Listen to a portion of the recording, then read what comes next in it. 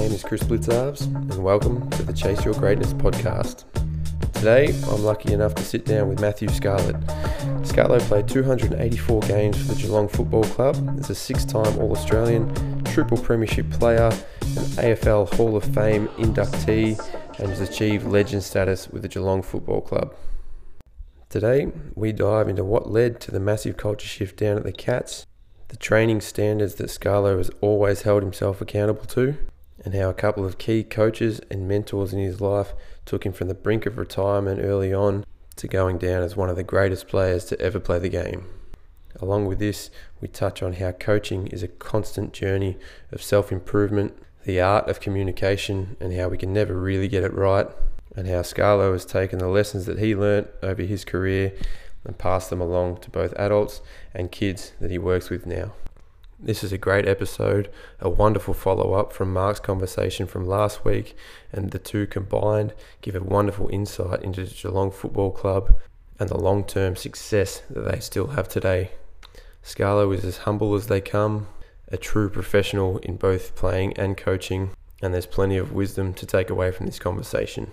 As always, if you're looking to pick up a copy of our journal and you haven't yet, jump on Amazon, type in Chase Your Greatness and get your chase started today. And with that, let's dive into my conversation with Matthew Scarlett.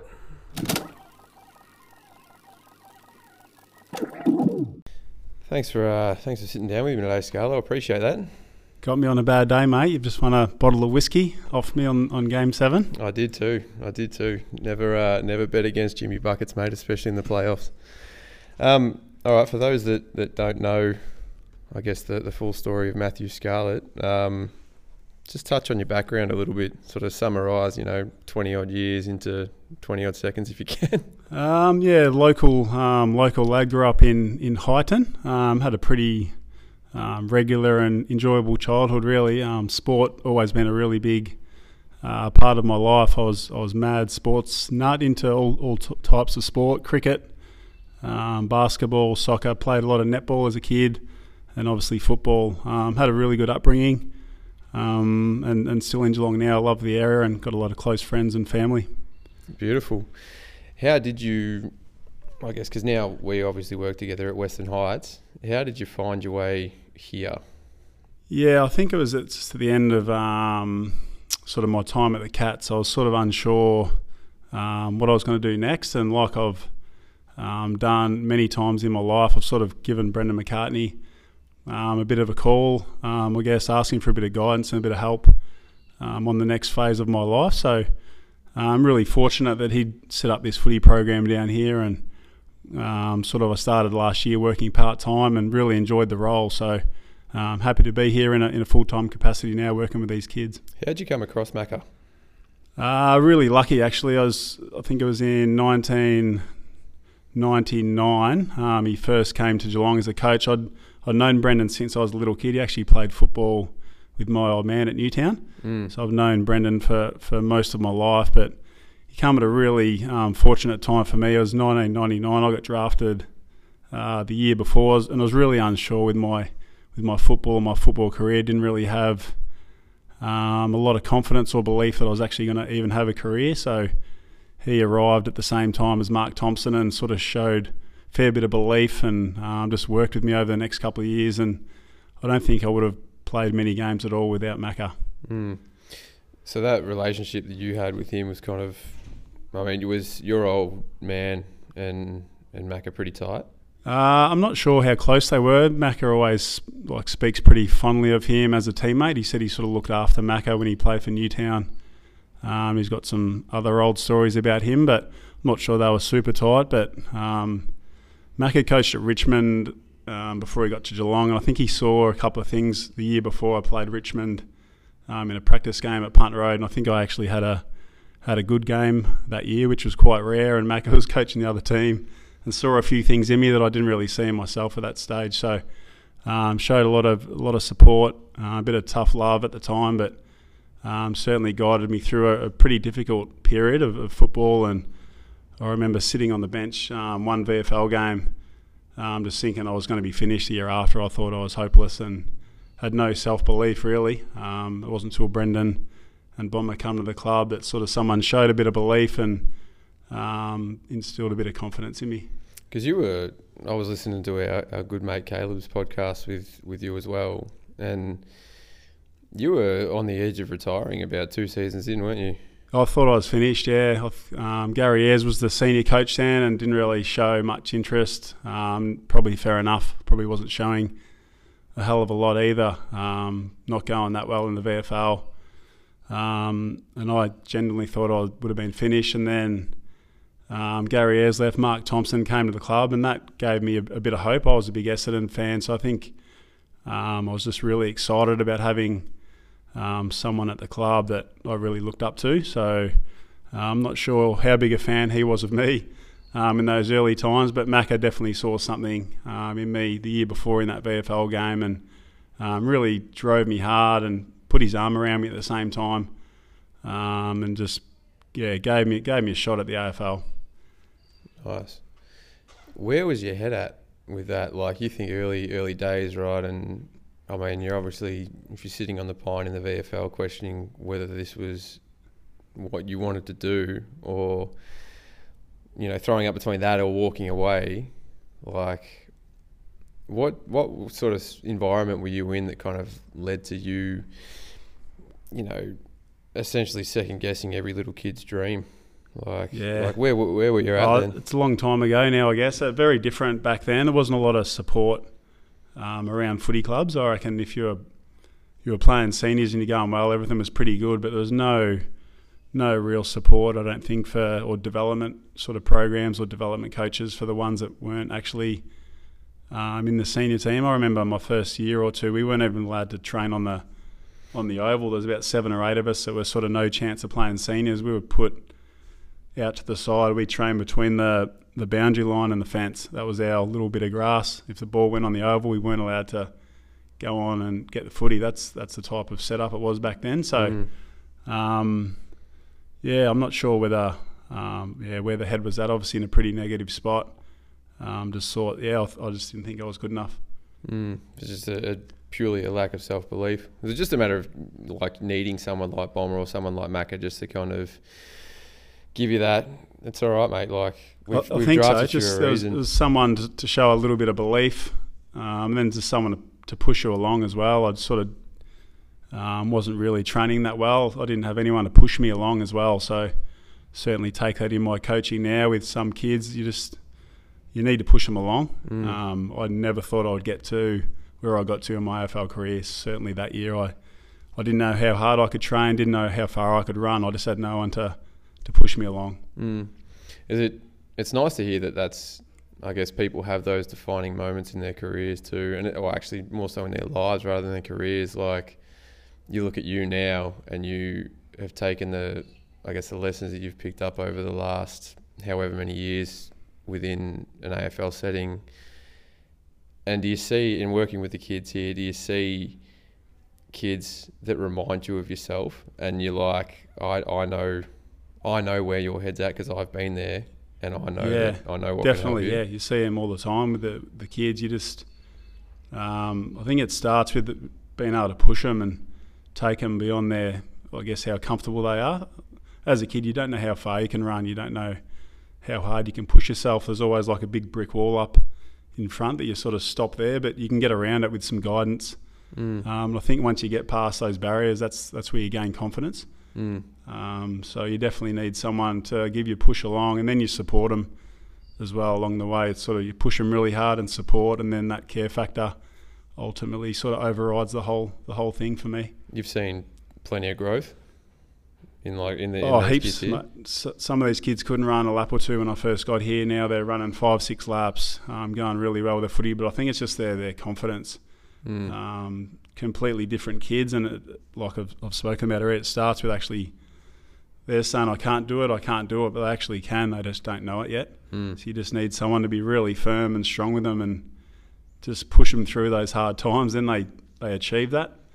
They gain confidence from actually doing it, and then some of the changes in the kids, like, it's unbelievable from what I've seen, and I've only been here for a year and a half. It's phenomenal what the program can do to these kids. No, I've got to say we've noticed something pretty similar in the basketball space, like, and you hear it from parents, you hear the feedback coming back from them saying, oh, like, such and such is a completely different kid, like he's opened up more, he's, we're having better conversations with him at home, like, I think that's the beautiful thing about sport, like it's just the skills you learn and the life skills you learn. I think it transcends just the sport. Like, and you see them walking out, like we see kids walking out of year 10, year 11, year 12, and you run into them down the shops or whatever it is, and they're just respectable members of the community, which is, I know for me, again, working with the kids that I'm working with, that's goal number one, like making sure they're walking out of the place as better people than what they walked in. And like, you want to teach them respect and hard work, but I like the self-belief theme, but you can't get self-belief until someone actually kind of steps up alongside you and is like, it's all right, mate, you got this. That's the good thing about coaching, I think, just the growth in the individuals. Obviously at this school, we play school footy, but don't get to see them much on the weekends, but you see them grow as people and walking around the school, their body shapes, a lot of them have changed. They just seem really happy kids. So, it's very fulfilling coaching kids at this age. I think you can set them up for the rest of their life just with the habits they form. And not all these kids, it'll be a low percentage go on probably to play AFL, but they're going to be really strong leaders, I think, in the community or at their local footy clubs. They'll know how to train, they'll know how to treat people. I think that's the great thing about coaching kids. You can have an enormous impact. What do you look to instill, I guess, in kids, and not only kids, but adults, because you've done quite a bit in terms of that coaching space too, in terms of your, we'll say over 18s, I guess, which is technically adults, but like if you've got your team at your fingertips and say it's a fresh group of people, you're coming in, new face, new coach, that kind of thing, like what's your go-to in terms of developing? I think a lot of it, I've had great, I jumped in, really good fun as well over my sporting career. I've had really good people. It hasn't just been the coaches, it's been like volunteers and sort of people help me out. So I always try and make it fun as well.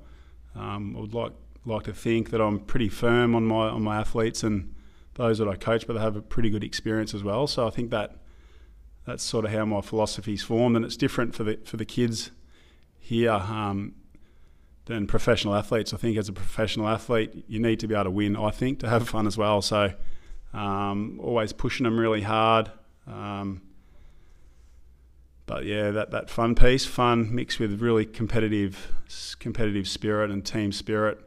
But having that confidence and belief to take them to places that they didn't think they could go, because I've been in that position as well. So I'd like to think that that's one of my strengths, being able to look at a kid and sort of forecast where he can be in a year or two.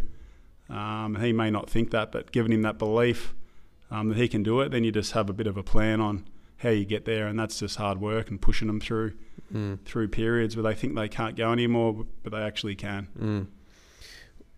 I think because you guys, when you were at Geelong, you had a lot to do in that leading team space, didn't you?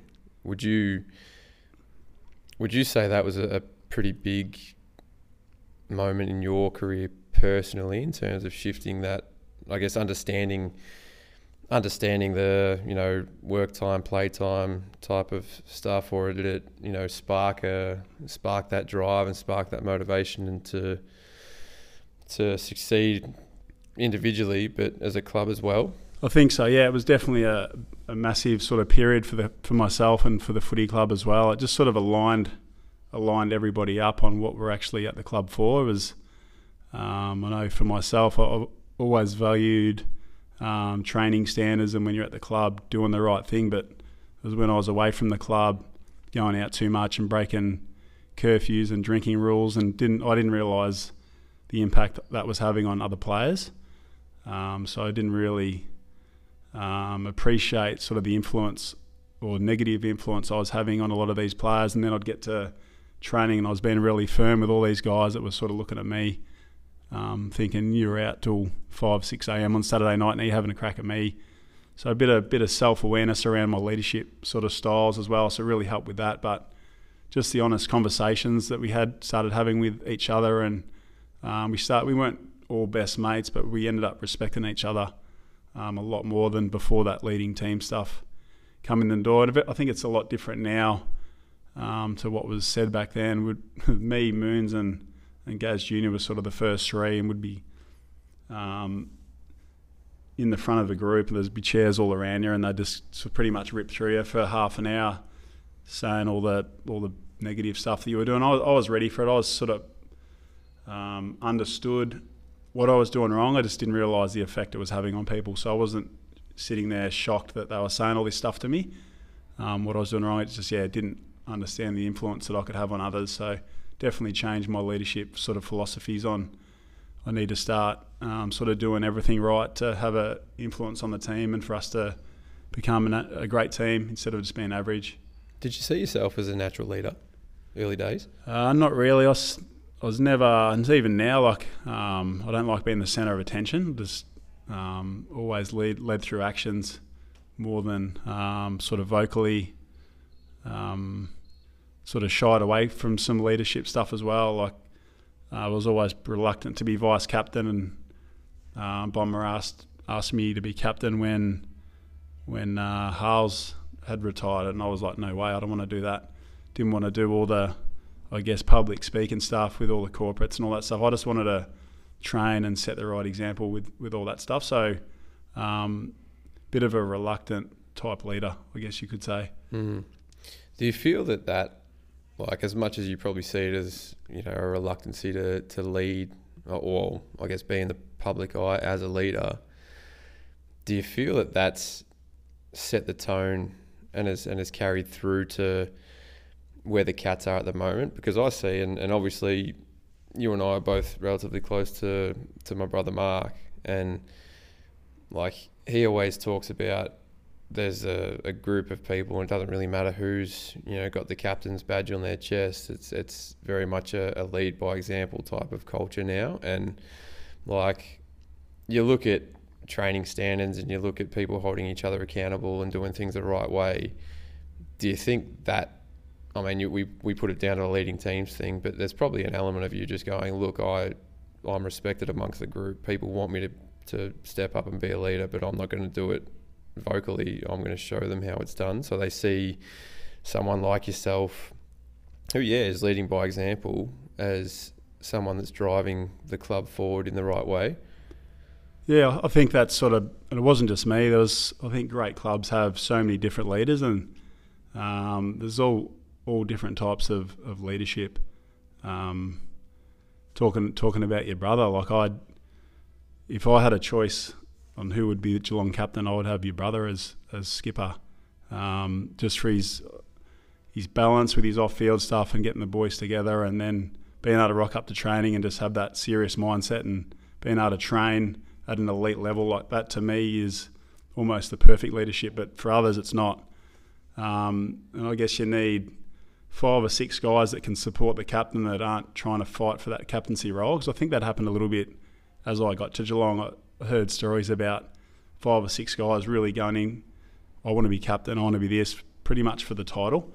So I think the really strong clubs, yes, they have the captain and he tosses the coin, but you have some great leaders underneath that bring their own strengths. And what I think your brother's like the perfect leader for me. That's the perfect leader, but it mightn't be for someone else. Then you've got other guys with other leadership qualities. So there's all different types of leadership, but the best clubs sort of work together. And I mean, it's only one guy really goes to toss the coin, but they have so many other good leaders at the club that lead in a different way.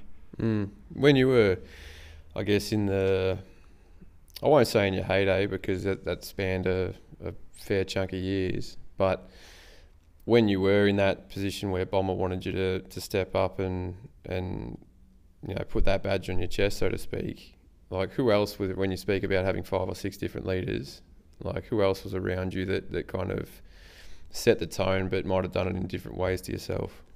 Well, Cameron Ling obviously took the job on, was proven to be an unbelievable captain as well, sort of similar to Mark in a way, with his unbelievable work ethic and his training standards, but the ability to have a good time as well and bring people together. I see them two as pretty sort of similar characters that are great leaders in their own right. Obviously Joel Selwood, was there as well, who's gone on to be proven as one of the greatest sort of leaders in Australian sport, really. So there's plenty of other guys. Joel Corey was there, Corey Enright. Darren Milburn was a great leader, didn't say a lot, but his actions as well, led with his actions.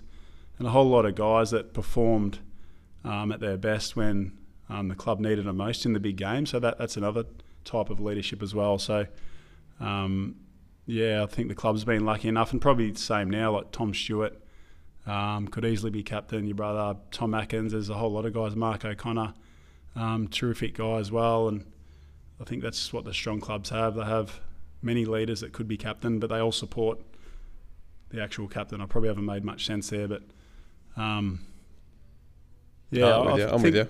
You're with me? Yeah, I've sort of gone. I'm thinking about this era now and the past, but there's been, I guess what I'm trying to say, for many years, it's 6 or 7 guys that could have been Geelong's captain, to put it simple. Because you got to work towards a common goal, I think, in it. So, yeah, it's probably a difference between wanting a position of leadership purely to say that you've got the position of leadership, or you want a position of leadership because you know that you can help and you can help guide the collective towards success. Yeah, I think so. There you go. We got there in the end. I summed it up. We summed it up. Speaking of your brother, I saw you kick a Sharon in the gym the other day. Yep. And you held it nice. The ball spun perfectly. How come your brother can't do that? I saw you kick him. I'm not sure. It's just a beautiful kick for a blitz halves. I just thought maybe the whole family can't kick, but it must just be him. No, I'm not sure if you're quite aware of Mark's backstory, mate. He didn't play a lot of footy growing up, so you might have touched on Oz kick. Did you play a bit? No, I didn't play. I didn't play a lot of footy. You can still I like to think I'm just more naturally talented. Yeah, I reckon. They look that way. I was just shaking my head. But no, that's what happens when you go from Oz kick to AFL, mate. Still remember the time he took a kick in and kicked the footy straight to the opposition. And then when that stuff used to happen, well, the line coach would always get blamed. And we were coming down at 3/4 time and actually hadn't seen what happened. Yeah. And then I got in trouble about, why are you letting Blitz take the kick-ins? And I was like, yeah, right, that was my idea. But great. Just one of the best persons I've ever coached, your brother. Just an unbelievable, obviously a great story, but just the person he is around the club and as a leader, you wouldn't find a better one. No, he is. I am. We talk rubbish about each other pretty often, but I tell him I'll openly tell him how proud I am of him, and every time. It's funny, every time he's played over 200 games now, and won best and fairest and all Australians and premierships as well. And every time I see him on the TV with the hoops on, it's still like his first VFL game, and I'm just pinching myself. I was like, man, I can't believe that. That's so cool.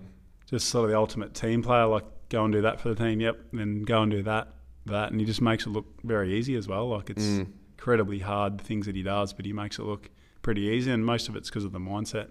I can do that. I'm willing to do that. It is. It's a funny thing, mindset, isn't it?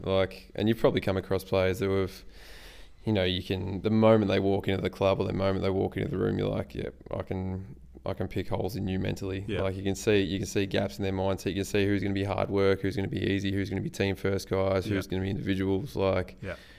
Those low maintenance guys like him, most of them, it starts with their work ethic, and they just have an appetite to just do the work and then want to do more work on top of the work that the club gives them. That's sort of what sets those really good players apart. They do, the club program plus more. They want to do more. And his appetite to do the work and be able to do the work and then still want more. How do you deal with the individuals? How do you deal with individuals? You mean as in those that are there to say, I've made an AFL list, I've made it. As long as I go out and get my 25, 30 touches a game, kick a couple of goals. I don't care. Still a challenge, I think, for me, because obviously everybody and every coach would obviously like the low maintenance sort of team orientated players. So I guess that's the challenging part of coaching, which I guess I'm still learning, and how to deal with those players. I guess you got to let them have a bit of freedom as well. You do need, as Stevie Johnson would say, you do need match winners in your team. And Stevie's like an interesting case study for all that, talking about the leading team stuff, and sort of we used to see Stevie sort of having shots from the boundary line and sort of what I used to think was sort of pretty selfish acts in a game. We nearly got in a couple of punch-ons over that kind of stuff, but it wasn't until I started talking to Stevie and building that relationship with Stevie, and he would talk about, he thought that's what the team sort of wanted from him. He thought, we wanted to see all these mercurial snaps from the boundary and all these match-winning efforts. That's what he thought. That was his mindset going out into games, and it wasn't until we actually started talking about, maybe we want to see you do this and that other stuff will happen because you're a brilliant player. So that was really interesting to sort of, we didn't have a great relationship. We do now, and we sort of mended that over, what do we want from each other out on the ground. And it was interesting that Stevie would say that. He would say, I thought you guys wanted me to do this. I thought that's, every time he ran out, he would think, got to kick goal of the year. That's what my teammates wanted, but it certainly wasn't. And it was an interesting little case study, I guess you could call. Don't know if that made sense either, mate, but it was no, it flying does, off into all different type of things here, mate. But yeah. No, but the thing I'm taking out of all this is that, and it's so funny because it applies to every single walk of life, Yeah. but it's a little saying, right, that I've got. I like to say communication makes the world go round, right? But from what I'm picking up here, it all comes down to your willingness, and B, your ability to communicate to other people, and communicate in a way that's respectful,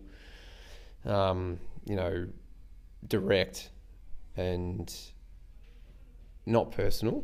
Almost like you've got to, especially if you're in a setting where you need to achieve something.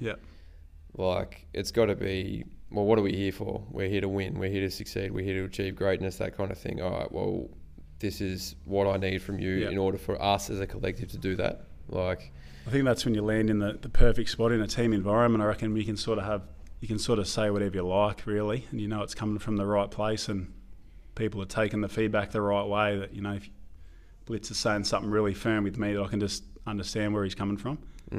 He's coming from a team perspective. I respect him, respect what he's saying, and you're not best mates with everybody. I don't think you can be, but you certainly respect them. And when you land in that position, we can have those hard conversations off the field and on the field. I think that's when your team's in a really good position. I think it's it's a skill.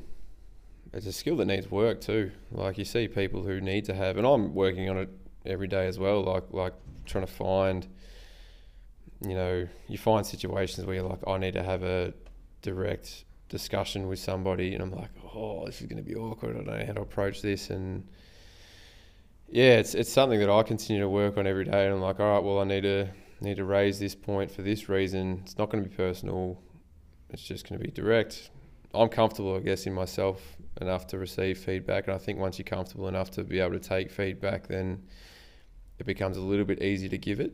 I think because you know who you are as a person yourself, and you're aware of yourself enough to know that, cool, I've stuffed this up, or I haven't done this well, or I don't do this well. Well, like, I don't think the sun shines out my arse, so I'm all right with taking feedback because I know that it's coming from a good place from the people that I care about. So I think you're faced with that stuff every day with coaching, really. Like, what do I say to him? Should I say it to him? And if you do say it to him, did I use the right words? Because every single word's really important. How you word it, analysing it the next day. Should I have said that? Should I wait till next week? When's the right time? I think it just sort of never stops as a coach. All those decisions that you have to make, and obviously you make a lot of mistakes along the way. Some of the things that I said 5 or 6 years ago, I'll sort of cringe a little bit now. Then learning. I think the big thing for me, I'm not a patient guy. I want things now. I'm really direct. Just having that ability, just to slow things down, slow your decisions down. You don't need to make decisions all the time. Don't need to change it immediately. You need a fair bit of patience because you can't change some things with players overnight. It takes some months and maybe a year to sort of build and change habits and performance. So still not amazing with patience. I just a real, I guess, weakness of mine as a coach. I think you've got to be got to be firm and want things now, but have a bit of patience as well. What do you like with that? It's funny because I spent years and years teaching as well before getting into the strength and conditioning space, and then getting into the basketball coaching space as well. So I think that was something that teaching taught me, is that ability to communicate, the importance of building, positive, genuine, safe relationships. I don't do well with incompetence. I'm similar to you, where I'm an impatient person, and if I'm very much one of those guys that if you want something done well, do it yourself. Yeah. Like I'll just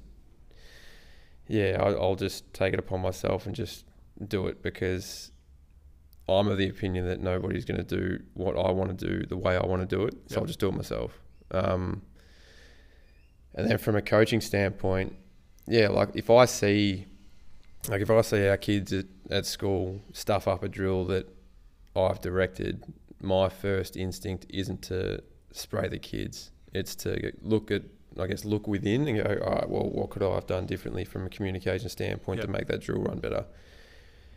And then if it's gotten to the point where I'm like, look, I've been in situations where it's tested me, right? I've done it. I was like, I can't explain this any simpler. Yeah. Like I've checked all the boxes. I can't simplify this anymore for these kids. So then it goes, all right, well, I'll just go over them one-on-one and get them to talk me through it. What do you understand? Like, oh yeah, here, I go here, I run there, I cut there, I pass here, like. And That's then a challenge too, isn't it? In a team sport, everybody learns different. Yeah, exactly right. So you've got to find a way to address the collective, and then, check the understanding of the individual as well. Like it is tricky, and it's an art to be able to do it quickly. Like, whether it's asking questions or seeking feedback or giving feedback, or sometimes it's just as simple as like, well, were you listening? And then if you've got that relationship with them, they should be comfortable enough to go, oh no, I wasn't listening. It's like, all right, cool. Here's the detail again. Got it? Yep, sweet. And then they execute it fine. And you're like, beautiful. It was just that. So, I mean, I think when it comes down to it, for me anyway, like it is building genuine relationships and getting to know the people you're working with. And I mean, if you think back at your time in the footy club as well, and football land or shit in life, like everything comes down to the relationships you got with people. Yeah. Like, because that's where trust comes from. That's where love comes from. That's where respect comes from. Like, I mean, if you've got those things within your relationship, then communication's so much easier. And then you can work together to achieve a common goal. It doesn't matter whether it's in a team sport environment or a relationship, or, husband, wife, family. Like, if your common goal as a family might be to raise kids well, right? We want our kids to be doing this. So you need to communicate with each other really, really well to make sure that happens. And if there's trust and there's love and there's respect amongst that relationship, well, then you can get it done. But like, the principles behind that doesn't change in the setting you're in. Like, you look at us as a department at Western Heights, like there's respect there, there's trust there, and as a common goal there. So because of that, we coexist really, really well, and we achieve every day that we step foot on the footy field or the basketball court, and then you break it down into our basketball department, your footy department, the netball, the soccer. Like, everyone's on the same page, but there's a level of respect there between us, because we know what we're doing, and we know that we're working towards achieving a common goal, I think. So, sum that up beautifully, mate. Well, I was about to say, I was like, I don't know if that made sense. I feel did, like mate. that's That a pretty was common really theme here. Yeah. Questioning whether we actually making any sense of what we're talking about. But I think you can tell, like, when you go into a new job, like the people that care, and there's so many people here that care a lot about the students. I think it's a great place to work. It is. Talk to me a little bit about your legend status of the Geelong Football Club. Now, that doesn't get handed out every day. That's not one of these things where it's not like an All-Australian or a Brownlow. Like, I think once you get anointed with legend status, that's arguably,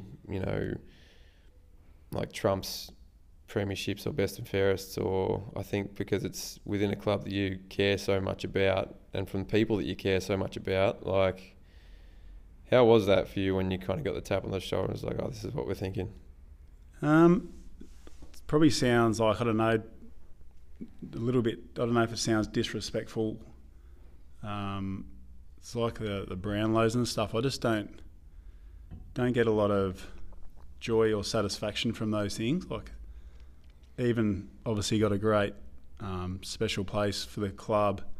And it's a big deal. Like, there's only 20 odd people in it. Obviously, been a lot of footballers have played at the Cat, so other people sort of think it's a bigger deal than I think. It's hard to sum up. Just those things don't. So I got in the AFL Hall of Fame as well, and like, it didn't really do much for me. It probably speaks more to your humility and the reason why you played the game in the first place, though. Like, absolutely, yeah. It's not like about you. I played 284 games, and a lot of people say you're disappointed you didn't play 300. Like, I couldn't give a shit. Sort of just a number. I played to win premierships, won 3, so pretty content with that stuff. So those things they just sort of did nothing for me. That's why I sort of have a hard time, people that get so worked up about the Brownlow or like individual things. I just don't get it. I just completely anti that side of it. Even, coming from the club, like the club that I love, you're in the legend status. I'm just like, sort of didn't really want to go and get it. It's funny that. I mean, I understand it too. Like, I'm very, very much like you in terms of hate being the centre of attention. Like, would rather just go about my business and help people succeed and help the person standing next to me succeed. Yeah. And then it's not for a perfect example, right? And this is going to sound silly, but in our building, all the coaches have got their posters up. Yep. Because it's an advertising ploy or whatever it is. Like, every coach has got their own little profile floating around the building somewhere, stuck on windows and on walls and that kind of thing. And after our open night, I actually went the very next morning, came in and took all of mine down and rolled them up. They're tucked in my drawer. They're tucked in my drawer in my desk now. Why you went up there? Yeah, exactly. Like, they were, but they were up there for all of 8 hours, and then down off the wall, rolled them up, tucked them in the drawer, and that's exactly where they're staying. Yeah. Because I don't know, it's just not me. Like, I think I'd much rather just work away in the background, and if as a collective we succeed, then I'm like, perfect. My little role that I've played has helped in that collective success, and I'm happy with that. And that's going to mean more to me than, if someone goes, oh yeah, you did a great job at this, or this is all your work. I'm like, it's not. Like, it takes a million people to also, like, even when I played and carried it through, like, I never really needed the pat on the back to say you've done well, done this and that. It was always like a battle with myself, and sort of look in the mirror and sort of always understood if I'd done the right thing or not. And if I was looking at myself and I'd done the right thing, that's all I needed, not accolades or anyone else saying, well done. Yeah, it's funny that, isn't it? Yeah, definitely food for thought, that's for sure. All right, out of your 3 premierships, you absolutely torched Port Adelaide in 2007. St Kilda in 2009 was the closest of all of them, wasn't it? And then it was, yeah. Collingwood in 11? Collingwood in 11, yeah. What did you win that by? That was comfortable in the end. It was like 6 goals. Yep. Sort of tightish game up until the late in the third quarter, but all sort of very different. Like, that first one, it was just a massive, massive moment for the whole town, because all the town had witnessed all the sort of losing grand finals in the 90s, and I grew up here, so I realised sort of the pressure that we were under. They just thought we were going to sort of fall in a heap, so we were under clearly the best team, but we were under that much pressure going into the finals that year, because even sort of my mates and everyone around Geelong and like, you boys will lose just like, the teams before you, and absolutely dominated the first final. We beat North by 100 odd points. Really good prelim final. Collingwood challenged us. We only just won by a goal. I reckon Brad Ottens and Gaz Senior, Joel Corey Smother sort of got us past that. Quite often that prelim's the hardest to sort of win because your eyes are looking towards next week and you're looking a little bit ahead of where you should be. And then we just blew Port Adelaide off the park. Like, everything just went right that day. Everyone played well. And then it was just, we didn't really know what to do after the game. The town was going nuts. There was riots through the city. Can't really remember much of the weekend. It was probably the only time I didn't really listen to Bomber. He said after the game, because he'd won a few flags, he goes, "Don't drink too much, boys. You want to remember the next few days. It's the best few days of your life." I certainly didn't listen to him. And then really disappointing 2008. We were the best team in it by a long way that year. And I think we fell into the trap of just trying to win every game by so much that we sort of got towards the end of the year. We weren't in great shape. I think we played a few players that were injured in that grand final. I think Chappie and Stokesy probably shouldn't have been out there. We weren't playing great. One of my big regrets, I still think about the losing grand final more than the winning ones. I think about that Hawthorn grand final every day. And sort of regrets along the way. I don't reckon we're playing great team footy going into the finals, and there's a bit of we'll be right attitude. Because this was all the leading team's turning point, if you want to put it that way. That was that the back end of 2006? It was, yeah. It was. Yeah. Yep. 2006, the end of that, sort of pre-season going into 07. Yeah. So you've done that. You've managed to, build that real, or kind of shift that culture into that real sort of team first, genuine conversations. Yeah. That's the disappointing part of not doing anything about it. I was about to say, so where did just a bit of arrogance too, success? I think. A bit of arrogance and just like a she'll be right attitude going into the finals. Should have done more about it.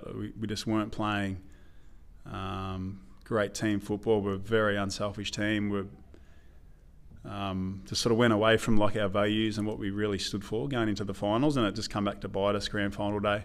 Had a few players go away from their roles and play a bit of a selfish game. We started having shots from the boundary, then we started missing some goals, and the pressure just built and built. And then obviously got rolled by Hawthorn. We were 10 goals better than Hawthorn. Really good lesson. I was going to say, do you feel like it was the loss you had to have? It's a hard one to think of that, when it's that big, the loss you had to have. But I know what you're saying. It certainly helped us the year after. Pretty resilient group and a really hungry group to sort of learn lessons for the next year. So St Kilda were probably the most dominant team in 2009 in the home and away season, and we were just behind them. But certainly learned some lessons going into the finals, and really confident that would be able to make up for the year before, and we were lucky enough to get into the grand final. Really tight game against a great team, St Kilda, coached by Ross Lyon. Had really good players, but even like he does now, he'd get his role players to play really important roles for the team. So they were really hard to play against. And just the best quarter of footy that I've ever played in, just that last quarter. Every contest was do or die. It was just contest, really scrappy. And just had ultimate belief that we're going to get over the line. And we were lucky enough to win by a couple of goals. But that's the best, most fun quarter or 30 minutes of footy that I've ever played in. Just every contest had a big consequence. And I know you like to think that when you're in those situations, you're 100% focused and you understand the job at hand, and you're not thinking of anything else except what you need to do. But was there moments in, like, say, three-quarter time in that 09 grand final when you're like, this is, a true arm wrestle and this could go either way? Like, didn't think it at all. No, were you thinking back to 2008? Yeah, and that's what was spoken about. Yeah. In the huddle, we just spoke, and Bomber spoke before the boys just had a chat. We're just not gonna lose this one. And I knew we weren't going to lose. Now it's easy to say when you don't lose it, but I didn't think this could go either way. I just It's just contest. And I just had the ultimate belief that everybody else was going to do their job as well. Do you reckon you would have been thinking that way had you won 08? It's an interesting question. I'm not sure. I'd like to think that we would have been thereabouts because we were a really hungry group. Like even after 07 would have been easy to like, we've won a flag now. Let's and we certainly had a good time, but we had great training standards as well. Like we come back pretty good condition and we just wanted to get better. Had a lot of competitive players that I guess we're almost going into the prime. So I'd like to think if we won 7 and 8, we still would have been really good in 09. Whether or not we would have been able to get over St Kilda is an unknown because losing 08 definitely helped us win 09. Yeah, definitely helped us. You talk quite a bit about training standards, right? This is probably going to be one of the most simplest questions we'll have the Savo. What are your training standards? What are they? Yeah, like when you think about their training standards are outstanding. Yeah. Like what do For you see? For me, it's as just intensity and execution. Really, just I expect game-like intensity and almost above game-like execution. I guess that's probably it, really. Like it's hard to describe. Just didn't tolerate, I guess, mental errors as well. Like if you should be there, you should be there. You're going to be there. At a stoppage, if you're meant to be there, you should be there. Opposition to kicking the ball in, you're meant to be there. I guess they say it a lot now, just doing your job. I think Bill Belichick sort of says that a lot. It was just that, just do your job. You expect to do that. I expect you to do that. So get it done. And if you don't, you'll hear about it. I think in speaking to Mark, that was a big theme around where the Cats are at the moment. Like they're treated like adults and they're treated like professional athletes, and they're not, I guess, babied. Yep. It's not like, well, I don't have to hold your hand on this one. Like, this is your role. This is what you're expected to do. Yep. Just do it. And if you're not doing it properly, well then, you'll either hear about it or we'll just fill the spot with someone that will. So when we were at our absolute best, our training sessions were harder than games. Bomber and Macca would set it up to make it harder during the week than it is on game day. So you wouldn't get to a Saturday and be in complete shock about all these scenarios and what's happening. We would trained it, and just a lot of competitive guys that hated losing. So it was really edgy environment. That's good. A few little punch-ons at training. Stevie and Chappie would always get in a bit of a blues. They were sort of forward half players competing. Who's the best forward half player? Who's kicking goals? Who's giving the assists? So they had a bit of a competition. The back line, we were really, really close-knit unit, but really hard on each other as well. The training standards. I'd say intensity and execution. Train at your absolute best. Give your all and execute when you need to execute. Because I think it's one of those things where, people bang on about training standards and go, we got to train like professionals, but I don't think anyone's actually put a name to it. Yep. Like it's like this is what's expected. This is what is expected. These are our training standards. Yeah. Like you need to train at a high level. And it's like, all right, well, how do I do that? Yeah. Even in your preparation as well. I know the night before your main training, it was like prepare like it was a game. That was the mindset. Get yourself ready for main training. Don't just rock in and expect that you're going to train well. You need to prepare for that session with the same mindset that it's a game. It's as important as the game, your preparation. Because the 2011 season that was the one, because I remember us talking earlier, that was the season you left it all on the table, wasn't it? Like you kind of walked into that sort of pre-season day one and was like, all right, I'm going to... Couldn't have done any more in preparation or mindset. My whole life was dedicated to winning that flag in 2011. Couldn't have... And I was I'd say I was elite in the other years, but, diet, alcohol is just, I'm not touching that because that's the goal and I'm just going to get there. And it probably cooked me going into the next year. I was real flat the next sort of pre-season and just then almost I retired the end of that year and I sort of knew I was going to retire at the start of 2012. I reckon I just put that much pressure on myself and pressure on the result, but it was the day-to-day stuff just couldn't have done any more and got the reward. So there's certainly no regrets about that. But like personal best skin folds, I was 32 years old, PBs in the gym, just everything. Yep. Just got after it. There's a bit of motivation too. Obviously, Bomber had left, and then Macca had left, who obviously great mentor and great coach, and Gaz had left as well. So there's a little bit of sort of up yours mentality for all those guys, you know. I was going to say, what was the driving force behind that? Like, what made you sort of roll out of bed in the morning and go, all right, I'm leaving no stone unturned Started this year? in the prelim. Collingwood smacked us in the prelim final the year before, and just completely embarrassed us. And I just had that feeling I'm just not gonna be embarrassed like this ever again on a footy field. So I remember walking off the ground then already thinking about the next year. Usually you're thinking about where you're going to be heading out that night after your last game, but I was thinking, got to get better. Still had all these great players, but we just needed to get better. Needed to change a few things with how we're playing. But the drive was still well and truly there. And just had that belief that we could do it. Starts with that. What are the major, because to end of 2010 is when, like you said, Bomber left and Macca left and Gaz left and Scotty came on board then. What would you say are the major differences in coaching style between Bomber and Scotty now? It was different. Sort of Bomber started when we were all sort of young kids coming through, so he took a whole bunch of young guys, club culture, no good.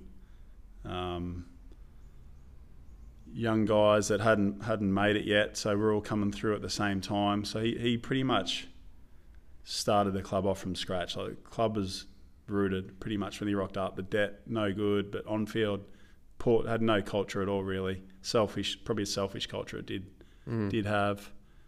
Spoke about it before. Players sort of fighting to be captain. I want the title. Then a whole heap of young guys, draftees. So he got to teach us how to play footy all at once. And the whole time he spoke about, I'm going to train you guys up to play football that stands up in finals. And that was contested footy, outnumbering, all the terms that everyone uses now. Started with Bomber. So I guess really tough position, but a really great position to be in as a coach. A young coach with a young squad that would sort of do anything that he asked to do of us. So he was a real father figure for a lot of us. Just an unbelievable coach. Didn't waver. Talk about being patient. He was really patient with us, with sort of our off-field behaviour, and could have been. He was firm with our football stuff. Like, he wouldn't waver. Really high standards with his training stuff, but he sort of let us grow and make mistakes off the field. I guess when he leaves, club set, premiership, superstars all over the park, really strong culture. But then getting a new voice in, I think, as hard as it was when Bomber leaves, because he's sort of the only coach that you sort of know, you love him, you get a new coach in. But it was the right time, I think. Obviously, Bomber's had his issues, and getting a fresh voice in, then you sort of have to earn Chris's respect as well now. So sort of spark us old boys up. New coach, we better come back in great condition again. What does he think of me? All this stuff. So definitely come at the right time. And then obviously he's been proven to be a really good coach as well. So really different coaches. We changed our game style a fair bit from 10 to 11, less handball, more kick. And I just think coaching now is just a lot different to obviously what it was when Bomber arrived. So the club was obviously not in a great position when he got there, but having a hungry group of young guys come through at the same time and build the club up. Obviously the club meant a lot to all of us players there. We didn't really get players in from other clubs. So Brad Otton's, I reckon, was pretty much the only one. So I reckon quite often you get players from other clubs, they're unsure of the culture. The dynamics sort of changed a little bit. We just had a whole group of sort of young, hungry players that wanted to do right by the club. and wanted to do right by our coach. So, yeah, different times with the coaching, very different coaches. I think that's the beauty of it too. And coaching is one of these things that the more I do it, the more I realise I don't really know what I'm doing. Yeah. I think, but that's the beauty in it. Yeah. I think if you're comfortable enough with the fact that you've got no idea what's going on, but you're willing to learn, then you'll take every win as, cool, here's a bit of a pat on the back. Yep. There's still things you can tweak, and every loss is like, all right, well, that didn't work. Let's find something else. It's just a constant series of learning and problem solving and relationship building, and I think it's the part of coaching that I really enjoy. Like, I enjoy the having to think through things. I enjoy the learning process behind it, and I mean, you strike me as someone that's probably in the same boat in terms of just almost being hooked on that feeling of having to work things out constantly. Yeah. Like, I think you certainly do. Even like the things that have happened today, where you sort of analyse it tonight. Have you done the right thing? How's he reacted? What's he going to be like tomorrow? Constant sort of decision making and questioning yourself, analysing your decisions. But it is great. It is rewarding when you get it right and you see the kids come through and develop, and like you said before, just building those relationships with the kids because you care about them, and but you're constantly questioning yourself. No doubt about that. You're never walking away thinking you've nailed your day's coaching. You're just like, should I have said that? Did I word it right?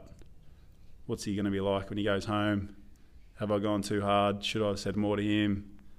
He looked like he didn't understand the drill, didn't explain it right, all that stuff. I think if you go home thinking, I knocked that out of the park, then for me, if I ever do that, I'm like, I start to worry that am I in the right spot? Yeah. Like, the moment you think you've made it, then there's that desire to improve is no longer there. Yeah. Then you're like, all right, you need to go find something else to do. Yeah.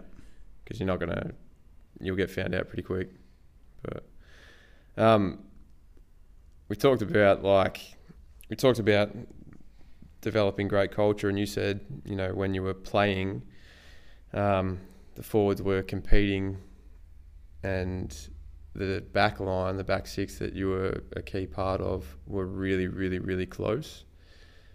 And I see, back when you were a line coach, and obviously with a bit more of a unique insight into the Geelong Footy Club, given through Mark as well, the misfits came about, I think, given the fact that there was just a bunch of people in that back line that came from a bunch of different backgrounds. Talk us through how, I guess, where was the sit down that happened? It's like, all right, boys, this is how we're going to be known now. Like, where did that come from? I remember when I said it, it wasn't pre-planned, or I don't even know how the word just sort of popped up. We had quite a few injuries at that time. I reckon Harry Taylor was sort of injured, Tommy Lonergan, Andrew Mackey was still playing, and I think a few of our key guys were out, and the media was sort of starting to write some stuff, the weakness of this team's going to be the back line because he's out. I hadn't heard of Jack Henry yet, or Mark O'Connor, all these sort of guys that weren't household names. So I sort of use that as a bit of motivation to give them a bit of belief that we can sort of use that to our advantage a bit. And I just said it, we're just a bunch of misfits. I remember when I said it, didn't plan it, and then it just stuck, and then it sort of grew legs. And I think the back line's really interesting. I know the other parts of the ground are really important to have connection, but I think that's the one part of the ground that is more important than the others. And I'm not saying that's right either. That's just what I think. Having that trust and that belief, and if things are breaking down there and there, we're the last guys in line here that can save the day for the team. So I think the back line needs to be a tight. We were at Geelong. We were great mates off the field. We had that much fun together. Overdid it many times, but I don't regret it at all. Just the bonds and some of the nights out with Dasher and Boris and Rookie, Tom Harley, Brenton Sanderson, that didn't play in the flags but was a key part of of that culture. We would do anything for each other off field, and found ourselves in some sticky situations off field, but get there on Monday and talk about it, laugh about it, and then formed that incredibly strong bond. So that was my experience with it all. So just passing that down to, I guess, the next wave of Geelong defenders, and they're obviously a really tight, close-knit group, and I think you have to have that to be a successful team. That's just a really strong belief of mine. And I think the boys do it well. They get together and have a good time, led by your brother and Tom Atkins. I just think they do it the right way. No, it was cool. Just like, I mean, hearing about your experience early days, going from the brink of giving the game away before you'd even step foot on an AFL ground. I think it would have been sacked more than giving it away. I think that's. I was thinking I was going to just be gone ski. Yeah, but you talk about that and just needing that belief, like someone to just go, it's all right, like you're here for a reason. We've got belief in what you're doing, and then, like you said, when you've got your key cogs of that back six that are out via injury or whatever, and you're like, all right, well, and you might not have realised it at the time, but then you go, well, yeah, we are just a bunch of misfits. But you said that in a way that you're like, well, this is going to give you the belief that I needed way back when for you to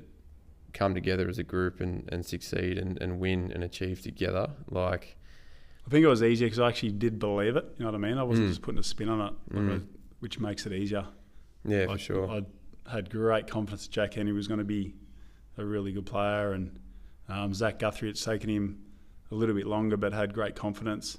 Mark O'Connor, the first time I ever saw him kick a ball, he was trialling with me and Paul Hood before he'd sign anywhere, and I just knew he was going to be a good player. So it's easier to say that stuff when you actually do have belief in what they're doing, and it was an opportunity for sort of these new guys, and sort of loved coaching the young, untried guys and guiding them through the situations. But I did have genuine belief they were going to be a great unit, because I could just see that there were a lot of similarities with our era, that they'd enjoyed each other's company, they were really tight, they'd have a beer together, but they'd train really well, which is really important. How important is that off-field aspect to surviving, I guess, in professional sport? Like, you think about the getting together with your mates post-game or on a weekend or on an off day, and then not only that, but given the professional environment the AFL is now, like being able to kind of just get away for 2, 3, 4 months. I know when the season finishes, Mark goes AWOL until Christmas. Yeah. Like, we genuinely don't see him, we don't hear from him. He just drops off the face of the earth until for the next. It's a huge release at the end of the season. It's like the pressure's sort of just off, and then obviously incredible when you win the flags. I just think just being able to socialise with your teammates is really important. Now, they can't do it as much now, like going out, as we could with all the social media and cameras and stuff, but they do it smarter, go around to someone's house and have a beer together. Otherwise, you're just sort of sitting at home by yourself and thinking about footy. I would think about footy a fair bit. I wouldn't have survived if I wasn't able to go and have a blowout, go out with your mates and have a great night. Then obviously you got to train as well, like having the ability just to front up and do the work as well. But it's just the stories as well. On the Monday, you always ended up sort of out with someone that you weren't close with, and something had happened that'd bring you together.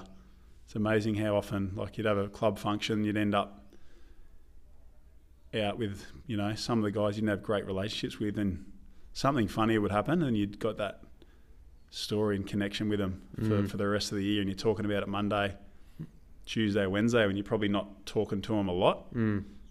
Yeah, crucial, I think, to have that high pressure game. You need to be able to relax and have a good time. They're human first, professional athlete second. Yeah, for sure. I think it's funny you mentioned the pressure. Like, so many people, I don't think, understand the pressure of being a professional athlete. Like, you see it in social media. It's just it's the worst.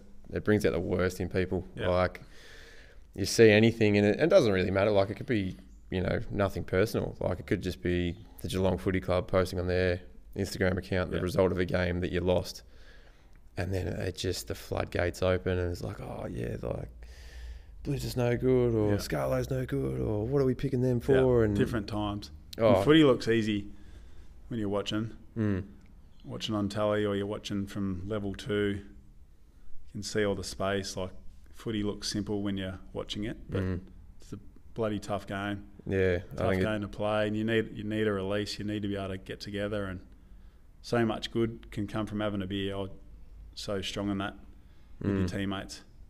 For sure. And I think it's like, and you can see the development around the edges of an AFL club now, like in terms of wellbeing staff and player development managers and psychologists and nutritionists, and like, it's nice to see that I guess not only the league but clubs in itself kind of understand the fact that it is such a high pressure environment. Like, they don't just brush it away. Like, I think having that level of support around the edges, and as coaches as well, like especially at the junior level, like sometimes people just need someone to just kind of put their arm around them and go, it's all right, like this is normal. And you can do this, and you've got more in the tank, you've got more to give. Like, because and it comes down to that belief again. Like, we believe in you to be able to succeed. Like, and sometimes it's just that, for that switch to flick upstairs, and they're like, and they go and achieve something off their own back. Like, wow, he was right. You got it done. I think the rugby league do it well, and they're a bit old school, like you see in the rooms after the game. And I've been up at the Melbourne Storm. They have a really good sort of hour and a half, 2 hours. Might creep into the third or fourth hour up there sometimes, but there's beers there, and they're really celebrating it. Like, and I reckon the AFL are getting better at that.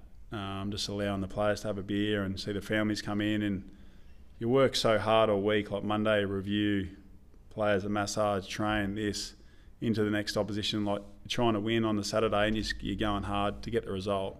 You need a bit of a reward, I reckon, at the end of the week. Just, a couple of beers, and you get the energy and excitement. You've worked hard, you've got the win, like celebrate it a little bit. Now, you don't have to go over the top, but just gets the the motivational levels go up a little bit. You just get a little reward. So do you reckon that we get a bit stale with just like AFL, you all week, then you win, end of the game, physios are coming in, ice, blah blah blah, then it's just like, oh, we're playing them next week. You don't get any reward for it. You know what I mean? So just having a couple of beers. Rugby league do it really well. See them singing, carrying on a bit. Sit in the rooms with your mates, have a few beers. Like, how good is that? Yeah. And it's not just after wins, it's obviously losses as well. You want to be pretty consistent, but you have a win, you should be up and about a bit. Sing the song, have a few beers, and then see what happens. See you Monday. Yeah, exactly.